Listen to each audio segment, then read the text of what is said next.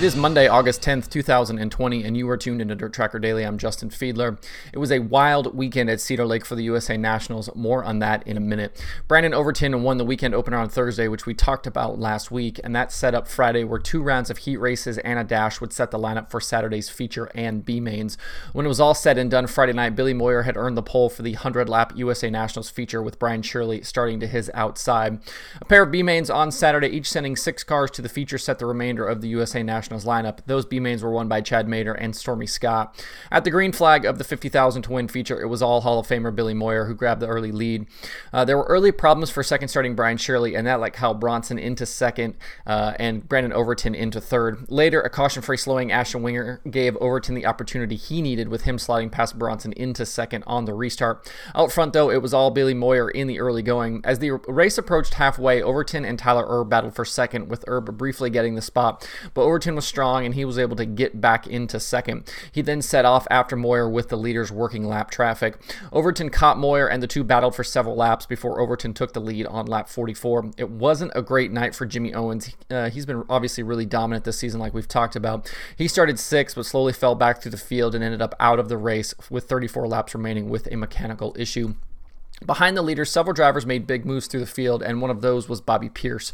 After starting 28th because of a penalty, Pierce was knocking on the door of the top 5 with the race inside 30 to go.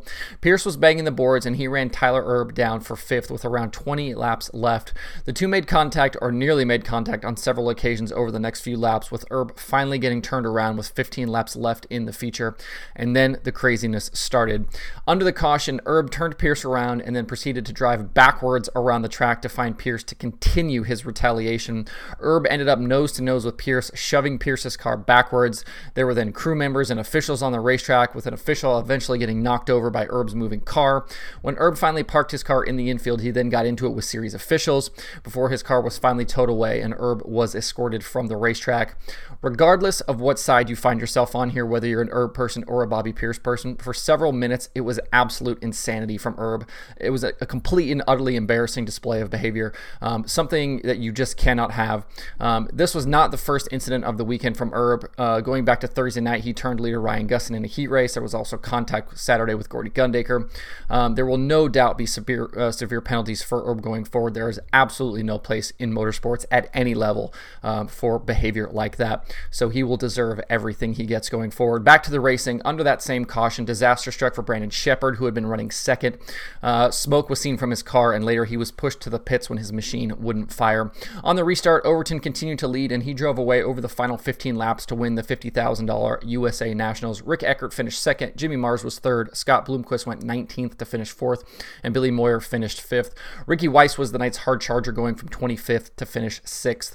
Leaving the weekend, even with Sheppard's issues, he still maintains a 234-point advantage over Weiss in the standings. The World of Outlaws Late Model Series is back in 10 days at the Lincoln Speedway in Pennsylvania. If you want to see more about the Erb Pierce situation, Dirt on Dirt has a bunch of videos, and then also Flow Racing has as well, and then Dirt Vision has the highlights of that whole thing as well if you want to see that. Moving over to the World of Outlaws Sprint Car Series, the Ironman 55 weekend opened Friday night at Federated Auto Parts Raceway at I-55. Sheldon Haudenschild entered the weekend as the defending Ironman 55 winner, and he picked up where he left off last year. He was second in qualifying, won his heat race and the dash, which put him on the pole for the feature. On the start, Brad Sweet was actually able to lead the first lap, but Sheldon was good and took over to lead lap 2. Through the first half of the race, the battle out front between Sweet and Haudenschild was tight, but after a midpoint restart, Haudenschild was able to put a gap on the 49. 17 drove away over the final laps to win over Sweet, Rico Abreu, Donnie Schatz, and Logan Schuchart. David Gravel was notably absent for the night as he was up at Michigan International Speedway making his NASCAR Truck Series debut. He ended up 10th in that race. In his place, Parker Price Miller finished 9th in the 41. On Saturday for the Ironman show, there was weather in the area and the night was actually under a rain delay at one point. They were able to get the full program in though, and for the feature it was Kyle Larson on the pole. Larson led the first 4 laps, but we saw something we haven't seen much with Larson this year on lap 5. Somebody actually ran him down and took the lead from him, and that somebody was third starting Jacob Allen. Allen took advantage of bobbles by both Sheldon Haudenschild and Larson to make his way to the front. The 1A of Allen was good out front until the leaders caught lap traffic. Those lap cars allowed Shane Stewart to make his way past both Larson and Allen to take the lead on lap 18. Stewart then quickly gapped the field while Larson, Allen, and Haudenschild battled for second behind him. There was a big moment for Larson on lap 33 when Rico Abreu made a move into turn 1 for the second spot. Rico tried the slider, but Larson was low to try and block the move. Rico was already committed though, and Larson got fed the right rear. The contact nearly sent Larson around, but he recovered and only fell back to fourth. Larson made his way back to second with 14 to go though, and then the battle for the lead was on. Larson closed on Stewart, and a slide job into turn 1 with 9 laps to go got Larson back to the point. He then held on over the final laps to take the $20,000 Ironman 55 victory. Sheldon Haudenschild finished second, Shane Stewart third, Rico Abreu fourth, and Donnie Schatz finished in fifth. Following the 2 nights, the points battle still very tight at the top. Brad Sweet still leads by 20 points, but Schatz and Schuchart are now tied for second. Carson Macedo is fourth, only 76 points out, and Sheldon Haudenschild is 80 back in fifth. Through 29 features, we've had 10 different winners in 2020. With Brad Sweet leading the way with 7 wins. Logan Schuchart and Kyle Larson both have 5 apiece. Sheldon Haudenschild continues his strong 2020. With the win Friday and the second Saturday, he now has 21 top 10 finishes in the last 23 races, which also includes 13 top 5 runs and those 2 wins. Next up for the Outlaws is the one and only weekend at Knoxville, which starts Thursday. We'll certainly talk about that more as the week goes on. The other big event happening over the weekend was the 360 Knoxville Nationals. Friday night, it was Linton Jeffrey winning the second prelim night feature over Brian Brown and Sawyer Phillips. That set up the remainder of the field for Saturday's finale. Kerry Madsen and Joey Saldana were together on the pole for the 30th running of the 360 Knoxville Nationals. Last year's winner, James McFadden, had his night come to an end with a 14th place finish in the B main. At the green flag, it was Madsen to the point, with Saldana settling into second. Saldana was quickly under fire, though, with Shane Golobic grabbing the second spot a few laps later. Out front, it was all Kerry Madsen over the 25-lap main event. He was never challenged for the lead and drove away to take the $15,000 win.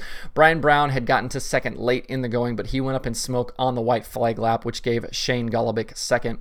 Corey Lyson hard charged from 15th to finish third. Brock Zierfoss was fourth, and Austin McCarl finished in fifth. It was a rough week for the USAC Midgets, only getting in 2 of the Eastern Midget Week races. On Saturday at Lenco's Clyde Martin Memorial Speedway, they were able to race for the finale, though. After a couple of early issues in the feature, it was Tyler Courtney grabbing his 3rd win in 4 races with the series. He got by Tanner Carrick on lap 14 and drove away to win over Buddy Kofoid, Cannon McIntosh, Tanner Carrick, and Tanner Thorson. Leaving Eastern Midget Week, Chris Wyndham's points lead now is down to 31 points over Courtney. Buddy Kofoid is 3rd, Tanner Thorson 4th, and Cannon McIntosh in 5th. It's going to be a great run to the finish here this season with the USAC Midgets. Obviously, with Tyler Courtney catching fire here lately, that championship battle is super tight now. Next up for the USAC Midgets is a special non-points event on the pavement at Lucas Oil Raceway at Indianapolis on August 22nd. Speaking of USAC, the Silver Crown Series had their first 2020 race on Sunday at Sealands Grove Speedway. CJ Leary started on the pole, and he was dominant out front for most of the 74-lap feature. Behind him, though, Shane Cottle had an up and down night. Cottle started 23rd and was working his way forward before a flat tire forced him to the work area near the midpoint of the race. He then drove all the way back through the field and took the lead coming to the white flag. He held off CJ Leary over the final lap to take the win. Leary was second, Kyle Robbins third. The Silver Crown Series is back August 15th at the Salem Speedway. In US MTS competition over the weekend, Tanner Mullins won a wild one on Friday night at Humboldt Speedway over Darren Fuqua and Terry Phillips, and Derek Ramirez won Saturday at Lucas Oil Speedway over Jason Hughes and Terry Phillips. Rodney Sanders continues to lead the series point standings. Other weekend open wheel winners include Cap Henry on Friday at Attica, Spencer Baston at Peevely with the POWRi Midgets, Justin Sanders in 360 competition at Ocean Speedway, Cole Duncan Saturday at Fremont, Bud Kading, won at Hanford, Danny Dietrich at Lincoln, and Brent Marks won his first race with CJB Motorsports at Port Royal. If you want to see more weekend winners, you can find those at tjslideways.com. Weekend late model winners include Jonathan Davenport at Ponderosa, Tanner English at Brownstown, Dale McDowell at Smoky Mountain, and Jared Miley at Erie Speedway. For more weekend late model results, visit dirtondirt.com. Let's take a quick look at the Dirt Tracker the Dirt Tracker daily pay-per-view schedule. A bunch of stuff on the schedule today. Summer Nationals' action is back tonight at the Rock Island County Fairgrounds. You can watch that live on Dirt Vision. Flow Racing, besides USAC 24/7, has the Front Row Challenge from Oski tonight, which is 410 sprint cars and 305 sprint cars. They also have the Stock Car Shootout from RPM Speedway. And California IMCA Speed Week begins at Placerville Speedway. And then Speed Sport has Street Stocks, Sportsmen, and Sharpshooters from Speedway 660. If you want to see that daily streaming schedule, you can find that at dirttracker.com/watch tonight. A bunch more racing this week. We'll talk about that again as the weekend goes on. It's going to be another busy week of racing. Should be a fun one. We'll talk about that more, like I said, as the week goes on. That's it for the show today. You can find Dirt Tracker Daily on Apple Podcasts, Spotify, Stitcher, or where you get podcasts. Please subscribe and leave a review. You can also watch the show every day on YouTube and Facebook. You can email the show at info@dirttracker.com, and you can follow along at facebook.com/dirttracker, twitter.com/dirttracker, and the website itself, dirttracker.com. You can follow me personally on Twitter at Justin_Fiedler. And don't forget to sign up for the Dirt Tracker weekly newsletter on the site. Thanks everybody for tuning in. We'll see you tomorrow for more Dirt Tracker Daily.